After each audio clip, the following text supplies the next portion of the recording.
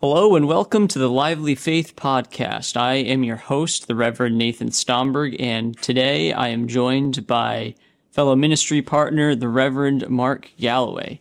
Before we get started, we would love to stay in touch with you. Why not click the link in the description and join our email list? We'll send you occasional updates about new episodes and other important goings-on, and also don't forget to hit that subscribe button. We thank you for your continued prayers and support. So today, Mark, we're going to be talking about a variety of topics, all related in terms of, I'd call it denominational indigestion and, Yes. in a certain manner of speaking. We want to discuss the GAFCON statement that was put out in the Anglican world. We'll explain the background to that for people who are unfamiliar. We'll talk about some happenings in the SBC with some disaffiliation over female pastors.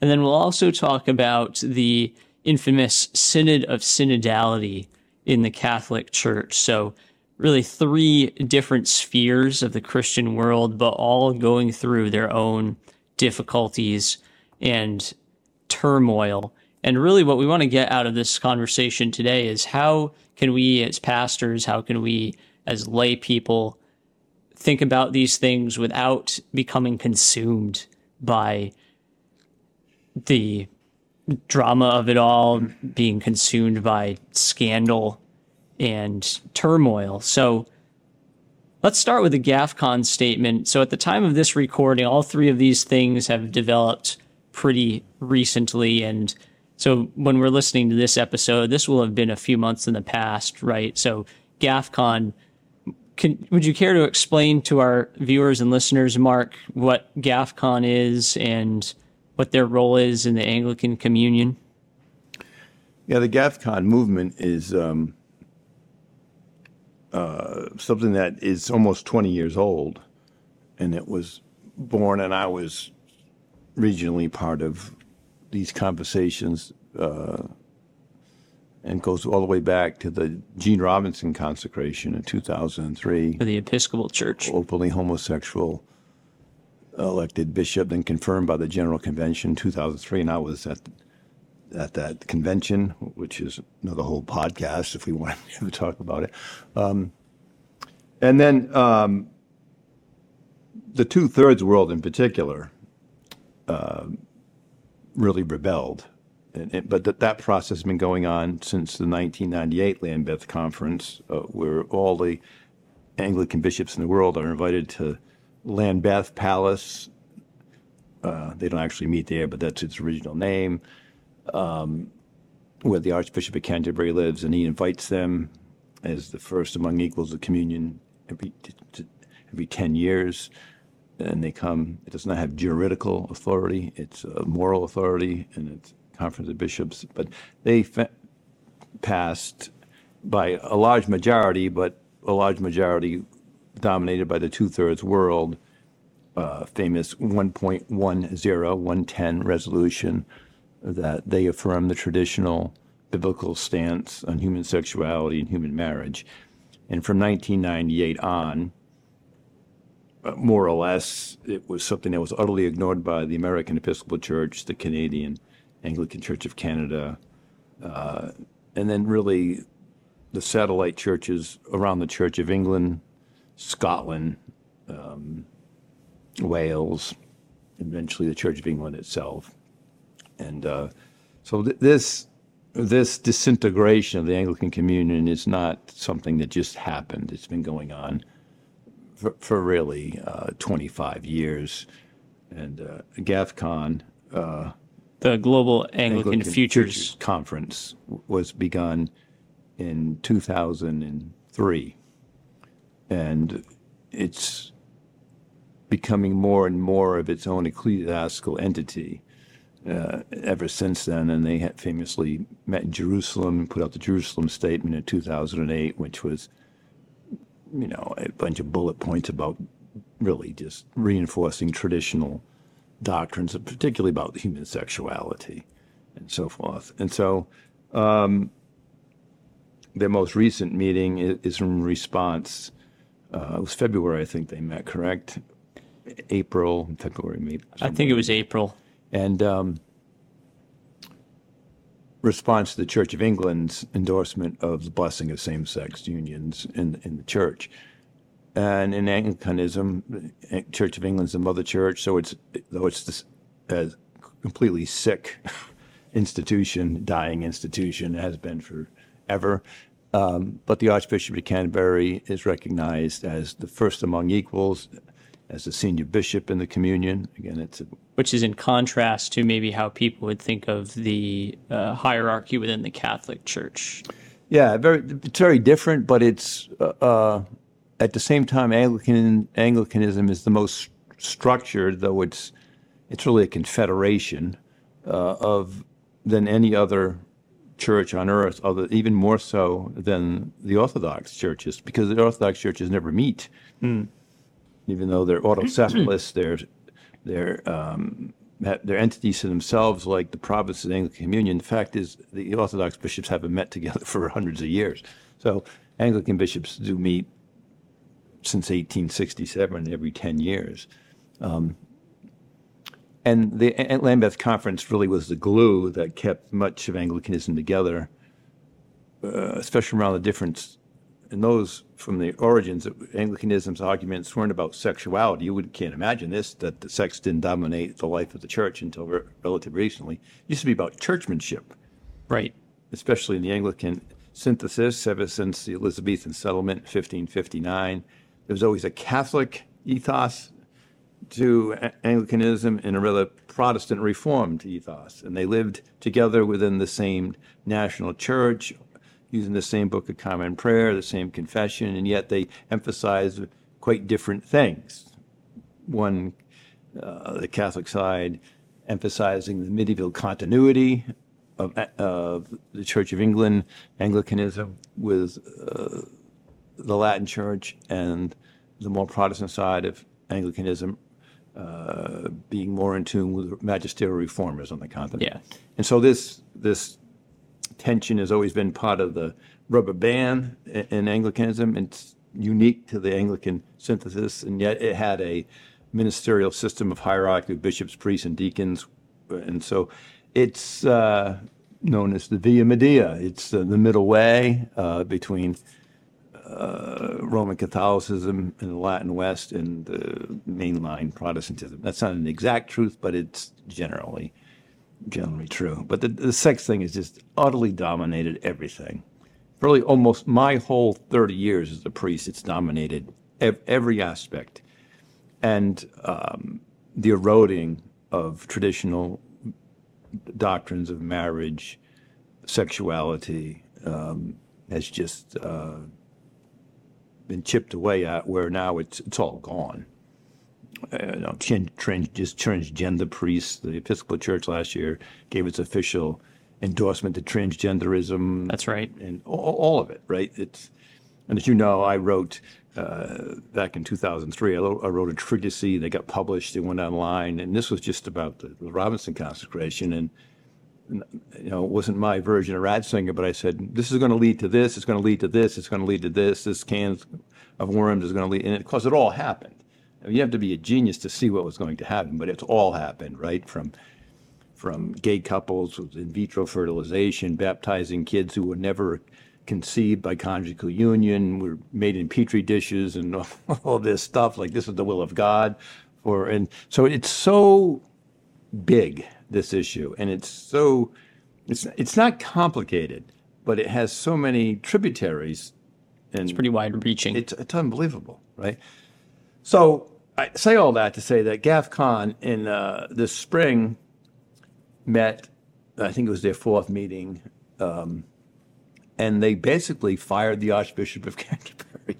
All right? Pretty much. They decided, as the two-thirds world, that they were no longer going to recognize the Archbishop of Canterbury, because as the titular head of the communion, he fully endorsed the whole sexual agenda in the Church of England, including the sexuality issues and the blessing of same-sex unions. And two-thirds world, like, you can't be the spiritual father of an international worldwide communion, right? It's the third largest communion in the world Right. to Catholicism, Orthodoxy, but it's the second most spread out to Catholicism. So you find Anglicanism in more places in the world than anything but Catholicism, no other denomination. Orthodoxy is in very distinct spots and not found anywhere in other spots. But Anglicanism is found wherever the British Empire went throughout the world. So it's virtually everywhere. And So in the lead up to this GAFCON meeting, which was in April, they held it in Kigali, Rwanda. And so that straw that broke the camel's back, what you were talking about, the Archbishop of Canterbury and the Church of England in February made the decision to bless same-sex couples. yeah, and I mean, it's bad, for the two-thirds world, and when I say the two-thirds world, it's not just the old understanding of the geography of the two-thirds world, Yeah. right? It's literally two-thirds of all Anglicans are in Africa and the sub-Sahara continent. And it's 2/3 with regard to population Yes. of the world. Right. So the minority, and it's growing incrementally smaller every day, are white, European, English, people of English heritage. Anglo-Saxons, right? And while those churches, the Church of England, Canada, Australia, New Zealand, Scotland, they all shrink every day at an astronomical rate. At one point in Nigeria and Uganda, there was 1,000 converts a week. Which is hard to wrap your mind around. So there's these two polar opposite things going on in the communion, right? And so all this progressive stuff's going on in the old center of the communion, the Canterbury Communion, and they're dying, and they keep pushing progressive ideas like somehow that's going to grow the church and actually convert culture. It's nonsense. And meanwhile, the church has exploded, right? So to give the example, Uganda, Idi Amin, of infamy, 1977, had murdered on the tarmac at the capital of the country, Janani Luwum, who is the Anglican Archbishop of Uganda, was murdered by the dictator. And at the time, Uganda was the least Christian country on earth. And today, it is the most Christian country on earth, because the blood of the seed, the blood of the martyrs is the seed of the church. Seed of the church, right? And the sickness and the irony of all of this is that it was missionaries, predominantly from the Church of England in America, that brought the gospel to Africa. And the missionaries had, depending on where they came from, if they came from America, they tend to be high church. They came from England, they tend to be low church. And so the different countries and provinces in Africa are either very Catholic or very Protestant, depending on which one evangelized them. But they resent the fact that the empire and the Americans brought the gospel to the continent, and then 150 years later tell them how they're all bigots because they actually believe the gospel that was brought to them by the missionaries. Right? And somehow that's not racism. It's total cultural racism. Oh, yeah, rhetorically speaking, right. And we were talking about this off camera, that it's really a form of neo-colonialism. Yes. And it's ironic because they claim to be the ones who are most against colonialism You dumb itself. people, right? It's like you're not sophisticated enough to think like us. It's an ideological colonialism. It's disgusting, right? And so it's and it's not just that the Church of England passed same-sex blessings. It's that the Archbishop himself pushed it and endorsed it and gave it his imprimatur. Yes. And for them, that's just the breaking point. And so they basically withdrew from the Anglican Communion, and they're going to elect their own first among equals. And so the Anglican world is roughly 85 million, and now 65 to 70 to 75 million of them will belong to the two-thirds world. And meanwhile, the other 15 million dying people will pretend that they're self-righteous and we're really we're on the right side of history and all the other nonsense that you hear from progressive Christianity. And the fact is, they're going to cease to exist in 20 years. And meanwhile, Christianity will continue to grow and be influential in the global South. In the global South. And but you know what? When you don't really believe Jesus is Lord anymore, you don't care about any of those things. It becomes a secondary concern to the people who were separated from, so to speak. One question to answer right off the bat before we dive in deep, same question that we've asked in previous episodes. We did it with the Catholic Church, right? Why should all Christians care about the Catholic Church? And again today, why should Christians care? I think you already answered that in large part because of the size and the influence of the Anglican Communion, its impact on Western and global history, and its continued influence throughout the majority world today. That's why we should care what's happening in the Anglican Communion. It's totally disproportional, right? It's to the Western civilization through it's either providence or it's the accident of history. The Anglican ethos has been the most influential Protestant, non-Catholic influence in all of the world. Because the British Empire was the most powerful thing on earth from post-Elizabethan times until World War I, right? And so this massive evangelism, more Christians became Christians in the non-Caucasian Western world through Anglican effort than any of the other Protestant works, because the empire was brought to all these places. And so the Archbishop of Canterbury has historically for 200 years been the second most recognizable prelate on earth to the Pope himself, right? So there's this disproportional influence that has always been there. And now it's waned almost congruently with the demise of the British Empire and British influence and the might of the United Kingdom itself, right? And so it's kind of coincides when we talked about Elizabeth, how she lived through this great transition, the loss of the empire, then the rise of the Commonwealth. And, by the 70s, before Margaret Thatcher came to office, England was just about becoming a third world country themselves economically. Yeah. Right? They were a mess. So all these things have happened in history in these last 60 to 70 years and so forth. So that's everything that's going on in the background to this statement that gets put out. And I think there's really two things that we want to touch upon as we think about the GAFCON statement. The first is that it's bold, it's biblical, it's very admirable in a sense that they're taking a stand on biblical and historic Christian sexual morality. But I think the other part that hasn't gotten as much attention is that it's incomplete. It's problematic. Yeah, it is. I mean, obviously, I've been saying this for a long time in my own ministry and writings and different things that the Anglican Communion it's a farce. It's a shadow. It's a mirage. It hasn't really existed for a long time. There's the instruments of communion, right? There's the Archbishop of Canterbury himself. There's the Lambeth Conference. There's the primates meeting. So primate being the head bishop of each of the provinces, which I think is now like 40. There used to be 40 independent provinces. And then there was a thing called the Anglican Consultative Council, which was just this crappy administrative bureaucracy piece. But they haven't been, the primates has in time became the most powerful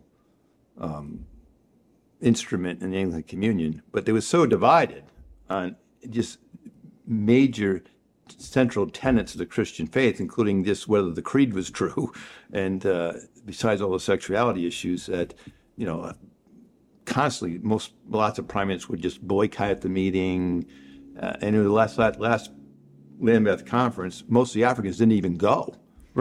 Right, so it wasn't really truly the it was a false unity. The Roe-wide episcopate there, Yeah. and so they passed a bunch of junk that never would have been passed if the actual two-thirds world was there. So it hasn't really existed since '98. The fact that the Western remnants of the British Empire's America, Canada. In fact, they all rejected Resolution 1.110, began the absolute collapse of the communion. And then Rowan Williams just made a mess of it. He was, as Archbishop, he didn't do anything to pull the communion together because he really was sympathetic to the progressive cause, right? And when you're first among equals, you can't do that. It's like the Pope can't ever be about his agenda. He has to be about only defending what's always been true. Exactly. Right? And so we've had two really poor Archbishops of Canterbury, in my opinion, in a row. And I don't think, and I think it's done. I don't think the Church of England will survive in any significant form from this point forward. Nobody goes to church in England. There's nobody being born. There's no baptisms. There's no central doctrine. There'll be a few healthy parishes. A few cathedrals will last for a while, but its future is really morbid. What's coming down the pipe for it? So, and it's really hard. A person who's I've dedicated my life in Anglican ministry. It's to watch it disintegrate. But to disintegrate over things that clearly are unbiblical and simply against natural law. Things that should be obvious and uniting for a believer. For believers. Right? Like we've talked about. You can't read the first chapter of Romans and come to the conclusions you are about marriage, human sexuality, what's the created orders for, and other than saying St. Paul's wrong. Yeah. He didn't know what he was talking about. Right. And if St. Paul's, as we talked off camera, if St. Paul's wrong in the first chapter of Romans and in where he speaks in Corinthians about sexual mores and other things, what is Paul right about? Why is any of the scriptures right? Why should we believe anything else that he says? And of course, it collapses the whole authority of the church. The scriptures have authority because the church recognized them as the paramount authority. And as we from quoting our catechism, it's to that authority the church must ever bow. Yes. The church is the custodian of the scriptures. Right. And it doesn't bow to that at all. So instead, it pretends that there's three equal authorities, which is not true. There's scripture, tradition, and reason. Partly quoting the great Richard Hooker, the Elizabethan. The three-legged stool. There's no such thing as a three-legged stool. Small of it's like a string. Yeah. And if you read Hooker never said that. He said the allegiance is always first to Scripture. And you read Scripture within the context of reason in the tradition of the church. But there's no such thing as a three-legged stool. I just read an article this morning before I met you, that my head was ready to explode because this guy was a liberal reporter for the Episcopal Church at the GAFCON meeting, and he's like, we believe in the three-legged stool. It doesn't matter. He's a convert from Lutheranism, but he doesn't know what he's talking about. He doesn't know the context of history. He doesn't know Hooker at all in context. You have to read Hooker. And that's not what it says. But it's like so much stuff. Once you say enough, it gets passed on into lore. L-O-R-E. You really speak it into existence. And that's what's happened in Anglicanism, right? Article 6 is really what Anglicanism is about, is that it's not sola scriptura, it's prima scriptura, right? Yes. Scriptures contain everything necessary for salvation, right? But as the Articles of Religion, 39 Articles of Religion, is that Scripture is always interpreted in the light of the tradition of the church. Otherwise, the creed wouldn't even be mentioned in the articles, right? Absolutely. In the articles say the creed needs to be believed because it's wholly compatible to Holy Scripture, right? And so the ecclesiology of the Anglican world, bishops, priests, and deacons, are compatible to Holy Scripture and blah, blah, blah, blah. And so it's just this total, it's just dismaying to me. It's heartbreaking. But we're now 2 or 3 generations into priests and priestesses and bishops who believe that this is really the Anglican heritage, and it's not. Right? It's literally a second half, the last third of the 20th century invention. And that becomes more sacrosanct. And that's tradition. Tradition maybe goes back to the ordination of women in 1976 in the Episcopal Church. Becomes a tradition unto itself. Right. Yeah. Right. And the fact is it's not possible to ordain women. Right? And that's the part that the GAFCON statement is incomplete about. It doesn't really address, it tries to address the sexuality issue solely from Scripture without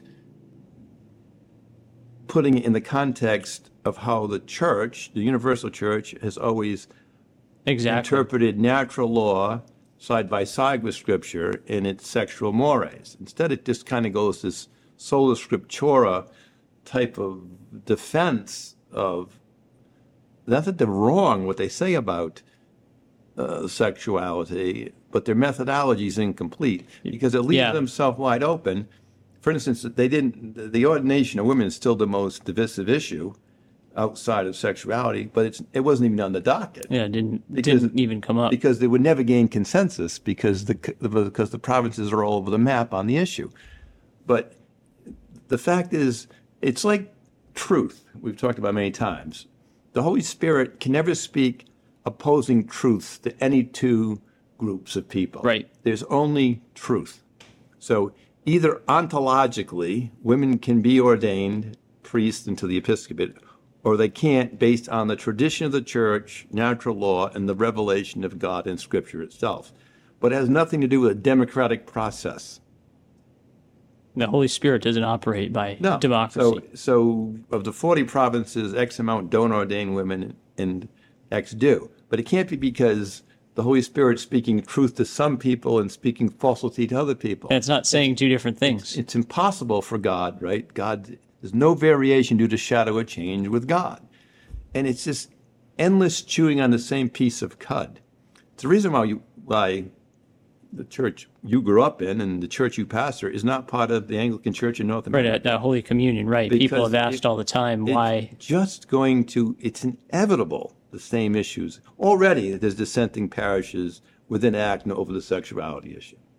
Well, exactly, and it can only go in one direction, and people ask all the time why they see that Holy Communion is an independent Anglican church, and that's the reason that I give is, again, the direction that we see things going within ACNA, and then again a conviction to stay true to both Scripture and its interpretation based on church tradition.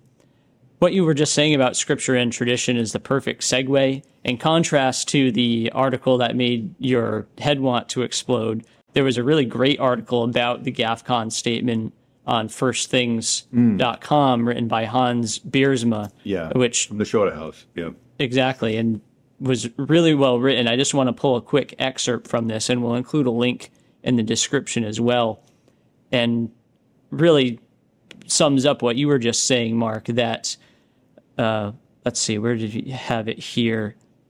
The Kigali Commitment repeatedly appeals to the authority of the Bible alone and fails to mention either the authority of the church or the role of tradition, describing the Bible as the rule of our lives and the final authority in the church, without mentioning that Scripture functions within the context of tradition. So in particular, the common liturgy of the church and the Book of Common Prayer and the church's teaching authority. And so then he goes on to say that the divine Scriptures are indeed the ultimate authority for matters of doctrine. The church has no authority to define dogma that the Scriptures don't already contain or to admit heretical teachings that contradict them. That's what we were just talking about with the Holy Spirit. But, and here's the kicker, a strict sola scriptura hermeneutic, which fails to recognize the Bible's origin, canon of Scripture, in the ancient church and its authoritative interpretation by the church, fathers and creeds, opens up the way to a liberal method in which every reader serves as his own authority. And that's exactly what you were just speaking to. Protestant disease. Right. And so that's going to be our transition into talking about some of the other issues that we brought up at the top of the episode. But I highly encourage anyone who is interested in the Anglican Communion goings on to read this article on First Things. It was very well done, and it really speaks to the entirety of Anglican synthesis and why it's so important for those who claim to be Anglicans, those who would dare to claim the Anglican tradition, to rest not only on the ultimate authority of Scripture, but also to really steep oneself and understand the interpretation of the church fathers and the creeds. Right. Right. Yeah. No, he did a great job in that article. Yeah, it's I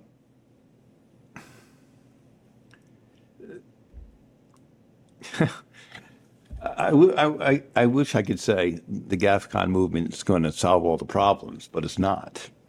It's not. You can't aggressively go after one, even though they're right about the morality of it, and ignore the other, right?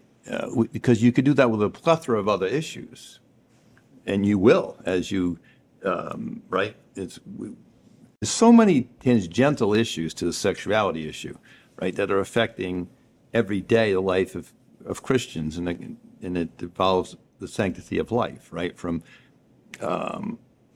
birth control to artificial insemination to all of these other issues that are directly related to the marital act and what holy matrimony is, and so if conjugal union is not about being open to life, it's simply not Christian. Right.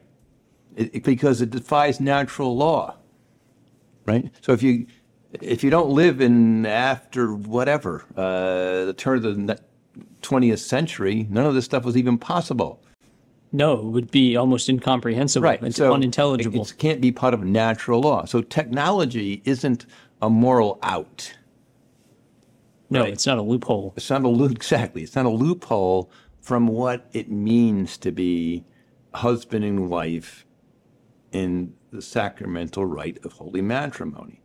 I've said to you many times, and this can of worms, though it had actually been spoken by other ecclesiastical fellowships and so forth, but it was the Lambeth Conference of Bishops in 1930 that first gave its, it was conditional, but it was the can of worms, and said that under these conditions, birth control would be acceptable. And once you did that, it really leads to abortion. It leads to all of these things, right? There's only a tiny minority of Anglicans would ever even, I've said to you, Paul VI was absolutely right about Humanae Vitae in 1969. Yes, he was. Right? And if you read that document, which took all kinds of poop from dissenting Roman Catholic theologians, and some of them I've known, had them as professors, but he's absolutely right. This is what will happen and it's what's happening, right? And all the other issues are related to it. All the homosexuality issues and the transgenderism and who can marry who, polyamory, all of it's related to the fact that you get away from what natural law demands. Right. Between male and females. That is, one has a Y chromosome and the other doesn't. And you can say whatever you want. You can talk about how you feel, what you believe. It's irrelevant what you believe. What's relevant is what's true about nature. That's it, right? I always find it interesting, right? I'm not an anti-Darwinism person, but progressives use their theories of evolution all over the place, right? But they just can't deal with the fact that nowhere else in the animal kingdom is there such thing as animals trying to figure out how they can get around the Y chromosome. Yeah. Right? Yeah, they suddenly ditch their evolutionary worldview when it no longer suits them. Right. So it's, I admire, I've met, some of them are retired now, but the primate of Uganda, one of the archbishops of Nigeria, spent a week in our parish with us back in the 210s at Holy Apostles. And in fact, I was supposed to spend 6 weeks in Uganda and going through extensive training and everything. And the day before I was to leave, the United States government wouldn't let us go because the Muslims had come from the north and invaded Wow. and all kinds of troubles in Nigeria, so they wouldn't give us our visas. And so I didn't end up going. I was supposed to do a preaching series in one of the dioceses and Nigeria and so forth. So I've known some of these guys. They were great admiration for them. They were like apostles.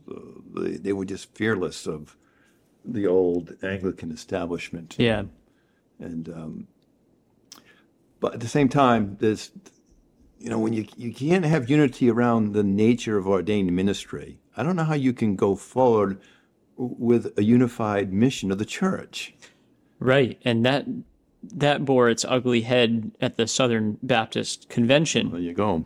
In June, where they were having an annual meeting, and there was division over the service of women in the teaching office, and namely the service of women in the pastoral office. There's actually a heated exchange between Albert Mohler, head of the Southern Baptist Theological Seminary, and Rick Warren. They're a preeminent theologian. Yeah, and Rick Warren of Saddleback Church in California, well known for his great book. What was it? Was that Purpose-Driven Life? Purpose-Driven Life, which is right. Which, Warren's interesting. Warren has big ties to the African Anglican. He's raised lots of money, drilled a lot of wells, and in the early versions of GAFCON in America, I was at those representatives, and he was the guest speaker several times. He has kind of this closet Anglican thing to him, but his book is theological light at best. Yeah. Yeah, and Warren's not a dumb man. He's not. No. But he's not nearly the theologian that Albert Mohler is. Even though Mohler's a Reformed theologian, I don't agree with Mohler about a lot of, Christologically I do, but I don't agree with his understanding of sacraments and all of those type of things. But I enjoy reading Albert Mohler. Yeah, he's a very, very good writer, very good thinker, and interestingly enough, a very big Anglophile. I've always thought he's something of a closet Anglican himself. Yeah, and I just can't imagine that he's got to be in like existential headache living through watching the Southern Baptist Convention, the largest Protestant denomination in America, is really just, it's going to split. Yeah. And it's not just the issue of the ordination of, which is funny. There's no such thing as really ordination in Baptist. Yeah, and those who are careful about it don't call it the ordination of women. Because there's no sacrament. So you can't have ordo, right, from when you don't really have sacraments. But, the office of preaching and teaching. But it's also the sexuality issue, because they go hand in hand. And there's hundreds of dissenting Southern Baptist parish congregations on the sexuality issue. And then they're just going to break up. Yeah, and you'll see them split along the same lines. We're seeing it now. So they voted at the convention to disassociate from the churches who appointed women to the preaching and teaching offices. And then since then, you've seen churches like Elevation Church in North Carolina, for example, Stephen Furtick. Their churches voluntarily left the SBC over the outcome of that decision. And what was interesting to see in the statements that were made, Rick Warren said, well, we agree on 99.99% of the Southern Baptist faith and message, so why can't we remain unified in light of that? And of course, Albert Mohler, in his very eloquent way, said, well, we disagree on one of the most important things. So you can't have unity around disagreement over the nature of ordination. Right. Well, it really goes beyond ordination. It's really about the role and the nature of the two genders. And it goes back to first principles. What are their purpose? They're complementary. Yeah. They have different roles to play in the economy of salvation, and in the family, and in the church. Right. So the argument from the Catholic side of Anglicanism is ontological, as it would be in Catholicism and Orthodoxy. Right. That a priest represents Christ, right? Low church Anglicanism would fall more, for better or worse argument here, to the headship argument that would be Paul's argument, right? More of a role, like a vocation. Ephesians, right? That the pastor is the head of the local congregation, is congruent, is a mirror of the husband being the head of the family. So the wife can't be the head of the family. So therefore, a female pastor can't be the head of God's household, is what Yes. St. Paul calls the church. It's the household of God. So the female can't be the head of that. So it's not an ontological argument that the priest represents Christ, but it's a headship argument, right? Catholic theology really mutes the two together, if you will. But so Anglicanism has those two branches. But again, it's not that Warren's all wrong. It's just that he's not all right. And it's the whole nature of that charismatic, free, and that's why that church just is disaffiliating in the Carolinas, right? And you can be guaranteed that the churches that support ordination of women are going to be the churches that are going to be supporting the sex issues too. Right, exactly what I was saying. In a large statistical measure. Yeah. So it's just, it's inconceivable 20 years ago that the Southern Baptist Convention would be dividing up on this, right? But that's how deep and at meteoric pace the whole transgender sexuality issue has just overwhelmed America at every depth of culture. It's everywhere. It's absolutely everywhere. And I was saying to you before we went on air today, I've no doubt whatsoever. So I've had 59, whatever God has the rest of my life, and whatever role I have to play in ministry is going to be a lonely adventure for me. And you're 40, 30 years younger than me, and you're going to have lonely adventure too. Because if we hold our ground, we're a minority now, and I was always minority. You're going to be even a vastly more tiny minority than I was, and I got hate mail by the hundreds from people over the last 15 years, right? They hate us, right? The culture hates us, and the thing is, people in the pews even hate us, because by holding our ground to what's true, we make their life difficult. And that's what they want from the pastor anymore. They want to tell you everything's okay. They want you to be therapeutic, right? That's not our role. And it's not a popular thing. It's difficult. And that's why there's less young men going into ministry, right? There's going to be less men trained and having been inspired by men of courage who actually know Orthodox doctrine and know how to speak it, how to defend it, and how to do a Christian apologetics. And so it's a very fast-moving snowball that it's rolling down the hill and getting bigger. Gaining speed and getting bigger all the time. And so the Southern Baptist Convention, it's just a decade, it's just a generation behind the mainstream now, right? So United Methodist Church, right, is just busting all into all these pieces, right? And again, it was the African contingent. People don't know this, that the United Methodist Church wasn't an American church; it was an international church, and that its greatest strength and in numbers were United Methodists outside of the continental United States, and that's the group that's decided to break up the United Methodist Church and said we've had enough of this, and so it's very similar to the Anglican issue with GAFCON and some other things. And so the Southern Baptist Convention's war is going to get really ugly. It's going to get sadly, I think. Probably. Yeah, and the media is obviously going to totally hop on the back of the progressive end. You can see them Baptist taking Church, sides already. especially because they were such a group that had such fundamentalist roots. The fact that they're bailing, the media is going to use that. No, they eat it right up. Right, to the best they can. Even the other churches are going to struggling with it. They don't get as much media attention.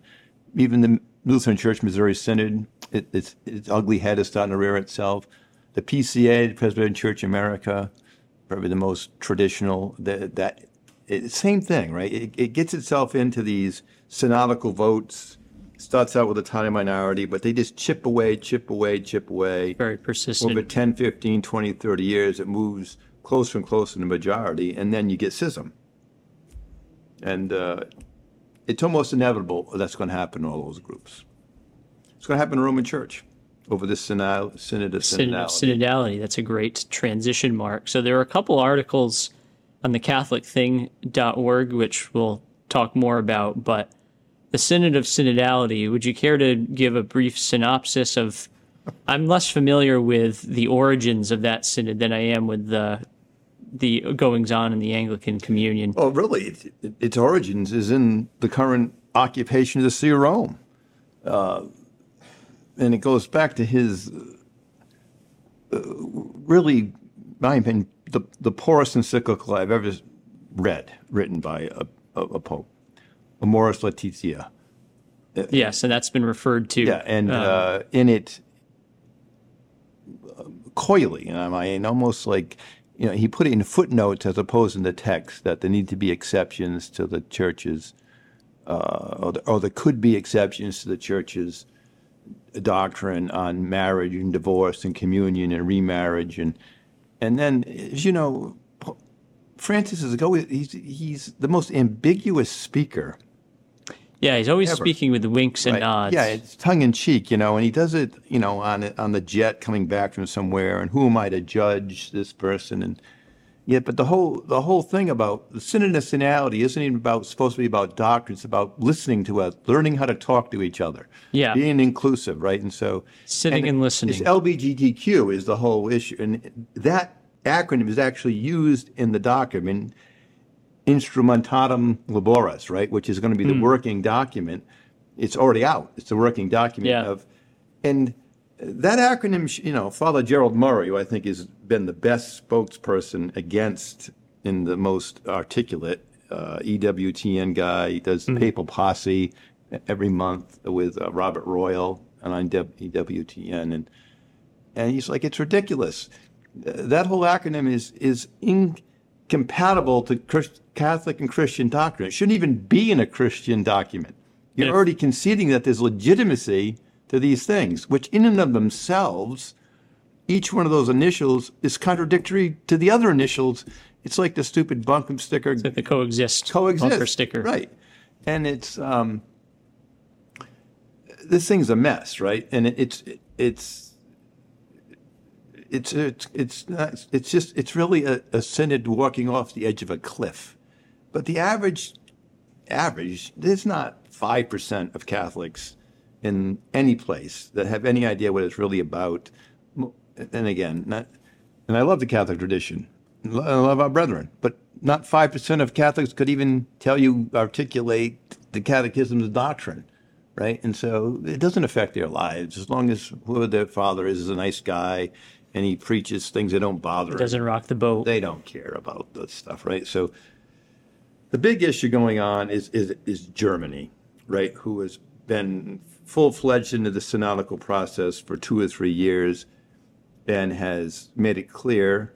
And their cardinal, Hollerich, and their head bishop is actually going to be the prelator, the head of the Synod of Synodality, appointed by the Pope. And already in Germany, they're already doing same-sex blessings in defiance of the church. That's right. For 2 years, right? They've already said we should ordain women. We should have same-sex blessings. They're already doing same-sex blessings by the hundreds. They've been doing by the thousands, right? With no discipline back from the Pope whatsoever. But, for instance, Bishop Strickland of Tyler, Texas. Meanwhile, this week, 2 weeks ago, he was at Dodger Stadium to protest that stupid group. They were the Sisters of Perpetual Indulgence. Absolutely gross group being honored by Catholic hate group. Totally.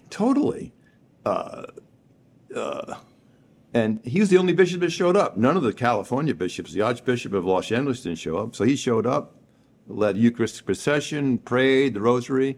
And now, basically, the Pope has sent an inquisition to Tyler, Texas, to investigate his behavior, and it's just unbelievable, right? He is one of the most faithful Orthodox bishops in the world, and certainly in America. And his diocese, by the way, is in one of the most Protestant places in the country. It's Southern Baptist territory, right? East Texas, and Meanwhile, in Germany, none of them, not a single one of them, Not a has peep. any discipline, right? And anybody who thinks, no matter what eventually comes out of the Synod of Synodality, it's supposed to be in October of this year, right? That's right. No matter what comes out of that, anybody who thinks the German church isn't going to continue to go the trajectory they're going are naive, stupid, and foolish. It is deja vu. It's the Anglican Communion from 1990, right? You start off with dissent, you ignore it. you ignore Doesn't Lambeth go away. 110. You keep going your way. You do it. Nothing ever happens. Persist. Rowan Williams did nothing. The Pope's doing nothing. And here's the real issue. You know what this is about? It's about Ching. Because the German church gives more money to the Vatican coffers than anybody. Because in Germany, you have to pay a tax. That's right. Yeah. You either pay a Protestant tax or a Catholic tax. It comes out of your money. It comes out of your, and then the state gives the money to the churches. So the German Catholic Church has billions of dollars. It's losing people because whether you go to church or not, They still get the money. you still get the money because you have to check off either Protestant or Catholic, and the taxes go to the churches. So I just read they've lost 500,000 people. In the I last read that recently. 2 Yeah. years. Hemorrhaging. So faithful Catholics are embarrassed and they're jumping. I don't know what they're jumping ship, but they're just not going to. Well, I think that's a real dilemma for faithful Catholics, and for those who I've listened to, What do you do? there's no easy answer. Where do you go? Yeah, where do you go? Right. Do you stay and try to be faithful in your local congregation, or do you? Because I think for someone who's a faithful Catholic, there's always the hesitancy to go and do the same thing that the Protestants do, Well, that's in their own words. That's what this synodality is. It's And that's the irony of it. it's like the worst form of Protestantism that's being lived out in this chaos of an invention idea by, and it's just going to gut the authority of real bishops, right? I mean, right? Lay people, even non-believers are invited to this thing to give their opinion about how the church Catholic should Church, that makes sense. to Yeah. be more inclusive and so forth. So, but Germany is, it's ungodly what's going on in Germany in the Catholic Church. And it's, again, for me, it's a deja vu of how the disintegration of the Anglican Communion. But the idea this could ever happen to a pope, and especially it could ever happen following John Paul the Great and Joseph Ratzinger, is just staggering. It's staggering. In 10 years, you've gone from It's sad. having theological giants in that office to just chaos. And there's a lot of good priests that I still know and hear from. But they're afraid to say anything in public. They're afraid to actually voice their opinions because of the retribution from the episcopacy and all of this other stuff. And as you know, certain priests, Father Altman, they get canceled. Mm-hmm. Right? Spoke out against abortion and against Biden. Canceled. Just their faculties to be priests just suspended by their bishop. Meanwhile, there's gay bishops living with people in their rectory and on Grindr and all this other stuff, and they get reinstated within months. But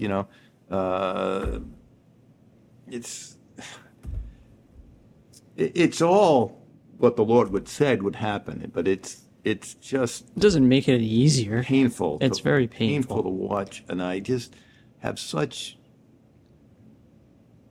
I just feel so much for the faithful people and all these I have such traditions. sympathy for them. From Catholicism, the Southern Baptist Convention, there's virtually nobody left in the Episcopal Church, but even faithful people in ACNA, they're just endlessly confronted with compromise. And And Jesus didn't compromise anything. no. And when you get right down to it, as we've said before, we're all brothers and sisters in Christ. There's that great quote from Dr. Peter Kraft where he says, "When there's a maniac at the door, feuding brothers reconcile." Yes. And so you see a lot of that, I think, and we try to embody a lot of that in our conversations here. But the Synod of Synodality, it's hard to put words to, I think, because of the insanity that it embodies. But reading up on it, there was an article that you shared with me on the Catholic Things that I want to pull a quick excerpt from, the Synodality Without Spirit by Randall Smith. Oh, yes. And that was the one on the mission statements. I just want to pull a few things out of it. And he actually goes on to quote one of our favorite Anglicans, C.S. Lewis, and describing the document, the final North American document on the Synod of Synodality. He says, to say that it was empty would be an insult to emptiness. You open a box, you find it empty, and that's that. You haven't wasted much time with this document. You keep wondering, when is it going to say something? But it never does. It's like being lured further into the desert by a mirage of water you never find. Someone asked what I thought of the theology of the document. That's like asking what I think of the current King of France. There is no current King of France, and so too is there no theology in the final document. Doesn't even mention salvation. The Trinity never makes an appearance. The word Christ shows up a few times, but never with any account of why is he important. And it's difficult to judge the theology of a church document that lacks even a single reference to Scripture, no reference to Scripture, to tradition, or the magisterium. And then lastly here, the authors should say we should be on mission, but never clarify what the mission is for or what the Christians have to offer that would make others want to be a part of the church, especially a church that produces a document this vague and lifeless. C.S. Lewis once wrote about friendship that people who have a shared interest or goal become friends. People who set out to have friends rarely find them because they lack a shared goal. So the two people who love Christ can be friends. Two people devoted to synodality will soon drift apart. Yes. Yeah, I mean, there's nothing in that document about the mission of the church is to bring people to salvation in Christ. That's the church's mission. Instead, it's dominated by this. It's not a mystery. This ridiculous half-speak about listening to the Spirit, all this, or variations thereof, right? And about including people, going out of your way to include people who don't believe what the church teaches. So it'd be like Muslims filling up their mosques with devout Catholics. Why would they do that? They have no interest in that. We wouldn't expect that, right? We don't, and we, out of respect, we wouldn't do that. And it'd be like, I would not go to a synagogue of Hasidic Jews and expect them to allow me to fully participate in their rituals, right? It's idiocy. It's idiocy, right? So you got this LGBTQ acronym in there, and they're like, we need to meet their needs. Their needs are the same as everybody else as a broken sinner. The church has never excluded anybody, any sinner from the church is not excluded, right? And the idea, what this document is saying is they're excluded from sin. That's what they're really saying. Yeah, that's what they're implying. It's like, because you feel this about yourself, therefore you're not guilty of these things. But the white guy who's saying that these things are still true is guilty of prejudice and all that. It's idiocy, a logical idiocy. But it sells. It sells like candy to a third grader. It sure does. One of the statements from this article that resonated very deeply with you is that this final document was like a university mission statement, lacking any substantive vision of educational excellence. Without that substance, such a document provides neither meaningful guidance nor the means to restrain administrative misbehavior. They usually serve as an all-purpose cloak of legitimacy for whatever the administration chooses to do. That's funny. He wrote an article about a month ago or 2 months ago about the mission statement of the university he works at, and he goes, I'm done with these stupid statements. Yeah. It was a great article. He goes, they say nothing, they accomplish nothing, and I found that ironic, and he tacked that onto the end of that article too.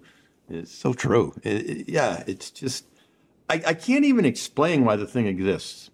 It's just, it's going to bring sounds like a gag. No value to the church. It's going to divide the church. It's going to gut the church.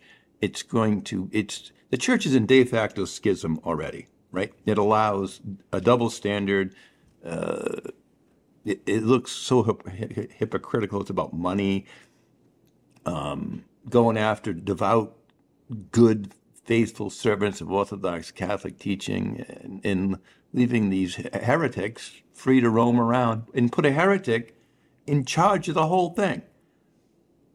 The guy in charge, particularly the cardinal in Germany, has come out and said various times in the last year that the church's teaching on sexuality is just wrong and has to change. Well, a cardinal shouldn't even be allowed to say that. No, where's the discipline? Right? It should be saying, give me your hat back, right? You're retired, right? No, none of that, right? No, you're in charge of this thing. Like, who does that other than the person sympathetic to changing the trajectory of the church? Exactly. Right? So, I think what most I wouldn't say despairs me, but it's close. Dismay, perhaps. Dismay, yeah, is that the average pew sitter doesn't even know what's going on. If they did know, I'm not sure they'd care. And yet, it's going to be the demise. It's going to be the demise. They don't even know that it's coming. Of the church, right? And meanwhile, all these demographic problems are happening to the church, right? The birth rate in America dropping. The German birth rate is so low, they're not even going to exist in 25 years, right? Across all of Europe, across all of Catholic Europe, right? The once Christian continent, right? And yet these people, the German bishops, even the Vatican, it just keeps pushing along with this idea that it's going to achieve what for the kingdom of God? It's baffling. The whole thing, it's just baffling. And it's easy to let it pull one into despair. And I think that's... Or just give into it. Or to, right, either despair or to give up. Most people I talk to just do. Get tired and you give up. I gave you an example of a family member I had a conversation with. And I'm like, I don't know if it's by just emotional exhaustion or just lack of intellectual integrity around the issue. Just like, that's how it is. Yeah. And it's like, wow. And then they're not alone. That's the normative for families across the spectrum. There's nothing unusual about that. Not at all. Not at all. So for our fellow brothers and sisters in Christ who are aware of these things, our fellow Christians who confront the same dismay that we feel over current events, how should, one, we've talked about why we care, but two, how should we think and act on these things? Because there's definitely a line to walk. We talked about the line between despair and giving in to sin. There's also a line to walk between wholehearted concern about the things that are wrong with the church versus a tendency to just to doom scroll, as it's called. You can do it with the news, but to develop an addiction to things which are salacious, to things which are scandalous, and to just sit around and complain. Yes. For the sake of complaining. Yeah. So I don't know that I have a perfect answer to that, but I think motivation is one of them that we, like we said before, the mission of the church is to spread the gospel and to bring the gospel to the ends of the earth. And that should be our primary motivation. And that should motivate us to speak the truth when it's inconvenient and to point out things that are wrong, not necessarily to dwell on them, because you don't want the dwelling on problems to distract you from going out and doing the work of ministry in your vocation and within your local congregation. I think once it reaches that point of distraction and preoccupation, that's where we could tend to fall into error. In the same way that despair could distract you as well. I think it's a very similar answer I'm going to give you to what I answered to you about the last time we met and did a taping on chronic illness. I think it's the same answer, more or less. What you need to do is have an informed conscience as a believer that's informed through prayer, participation in divine liturgy, and regular reception of sacraments, confessing your sins, recognizing the truth. And living from that perspective, not living in a make-believe bubble world that this stuff's not really happening. It's happening. Accept the fact that it's happening. And the fact that it's happening, and that the evil ones in the church is nothing new. Right? It's an excellent reminder. Garden of Eden, from when he's grabbing the heel, right? In the book of Genesis, all the way through, he's, right? The last thing he wanted to do was the church to succeed. Still the case. So our baptismal vocations never change. No matter what's going on, whether we're experiencing ecclesiastical chaos, whether we're being ostracized by our family, our vocation and our first allegiance is to Christ alone. Amen. And that means whatever you have to do to remain loyal to that vocation to Christ, you do it. Here's the rub. Precious few will do it. They won't do it. I'm not sure I can fill up both my fingers on people that are going to do this. But that's our vocation. And we don't need to tell Christ what's going on and what's wrong. God's quite aware of what's going on. What God expects from you is to keep the promise you made to him. It's like your vows in marriage. Right. It's like your vows, your baptismal vows, God expects you to keep. God's going to take care of the rest. God will judge the rest. You don't need to sit there. It's like I have relatives, all she does is spend all day watching CNN and then having angina all day, right? It produces nothing. We can't solve the world's problems. No, but we can be what we're called to be, right? Now, we're not called to be rude. We're not called to be disrespectful, but we're called to speak the truth in love. Now, this I have no doubt. Speaking the truth in love will be interpreted as rude in our culture. Yes, already is. But you have to decide what you stand for, what you're willing to take for the cross. And I've said it for years. What is the average pew sitter in even places I've pastored, priest, the bishop? What do I think the average person is willing to give up for Christ? Nothing. Nothing. And the saints will give up everything. But the saints are rare, and they're going to be rarer. So really, it's a matter of choice. It's just like chronic illness. You have to choose. You have to choose joy. Exactly. Is it joy unspeakable or not for you?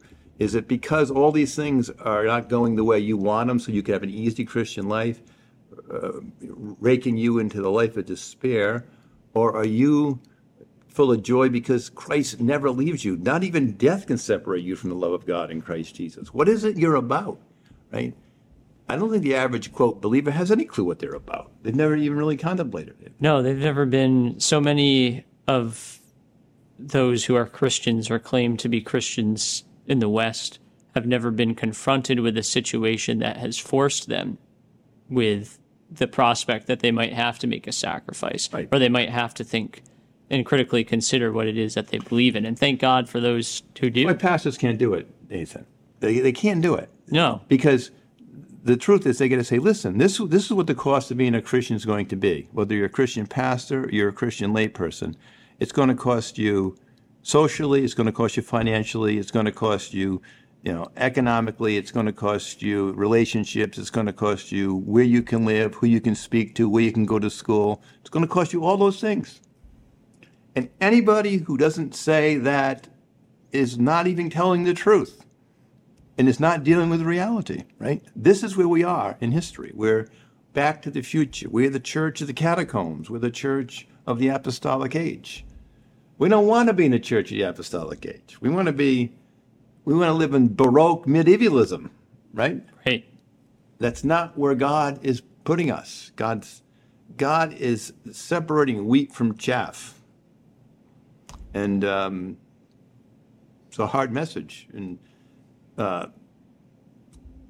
there's lots of people who have heard me in the last 2 years who don't like what I've said.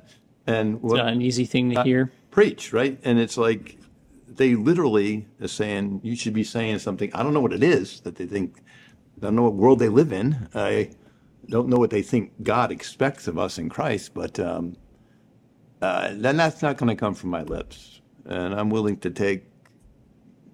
I've been on this road a long time, and I'm not bailing. I'm not jumping ship now. So the truth sets us free, and that's the only thing that sets us free is the truth. And if you're free, then everything else in life isn't really that important. In fact, it's not important at all. But again, it's all about perspective. Conversations this frank, you probably haven't had with 3 people in your whole life. They don't happen very often. No. I think I would wrap up by saying, for those who are listening and watching, that God in his providence has put us in this difficult season for a purpose. And it's not even that difficult when you compare it to the whole scope of the Christian experience, but he's chosen the specific time and place and the vocations that he has given us for a reason, and it's up to us to cooperate with that plan and to use them. Right. Why is our culture in the situation it's in? Because it deserves it. It's just the wages of sin. Yes. The just wages of sin. Right. It's like a mystery. It's like I was talking about the lady before, my last podcast, laying at the door of the ICU crying about why her 95-year-old mother was dying. It's like, is that really a mystery to you? And is the collapse of Western civilization really a mystery to anybody who's like not totally brain dead? Mm. How can it be a mystery? Right? You abandon everything civilization's about, it's going to collapse. Right? I mean, who wants to move to San Francisco right now? Right? Who in their right mind wants to be part of any of these things? Yeah. Right? It's a mystery why, it's like California is just a big drug den. You get what you deserve. Right? It's like voting. You get what you deserve. Yep. And so, now here's the thing about Christian faith. In eternity, you get what you deserve. It's not always what you think you deserve. And that should be the ultimate thing on your mind and in your conscience as living this mortal life. In the end, you don't get what you think you want. You get what you deserve from a perfectly just God. You get what you deserve, or you get God's mercy. You're always getting God's mercy. And, right? You'll deserve God's mercy because you're repentant, not because you deserve it, right? It's unmerited. But if you reject it, you're going to get exactly what you deserve. Right. Right? And that's not even... I haven't even known 10 preachers in my life that even teaches that. Right? Everybody gets the same lollipop and the whole schema. And that's why, the relative I talk to is... I'm not they're guilty of ignorance as much as anything else because they've never had a past even told them the truth. Yeah. So unless you're investigating the truth through a whole bunch of other sources, you're not even going to know the truth. Right. Right. So it's so you got a great real trifecta here with GAFCON, the Southern Baptist Convention, and the Synod of Synodality, but it's all the same disease. They're not 3 separate maladies. It's all the same. Just in different places. Yep, in different cultures, and the Synod division, the fact that we're all divided as Christians, right? We're not supposed to be all these groups. Never was God's It wasn't his intention. Right. And so now we just fight them all in all these different battles, and it is what it is. So, till Christ comes again, He reunites us all, gathers us unto himself. Well, thank you, as always, for partaking of this conversation. Thank you to our viewers and listeners, as always. We appreciate your continued prayers. That'll do it for our conversation today. Please like, subscribe, leave a 5-star rating if you enjoyed the show. It means a lot to us. We look forward to seeing you next time. God bless.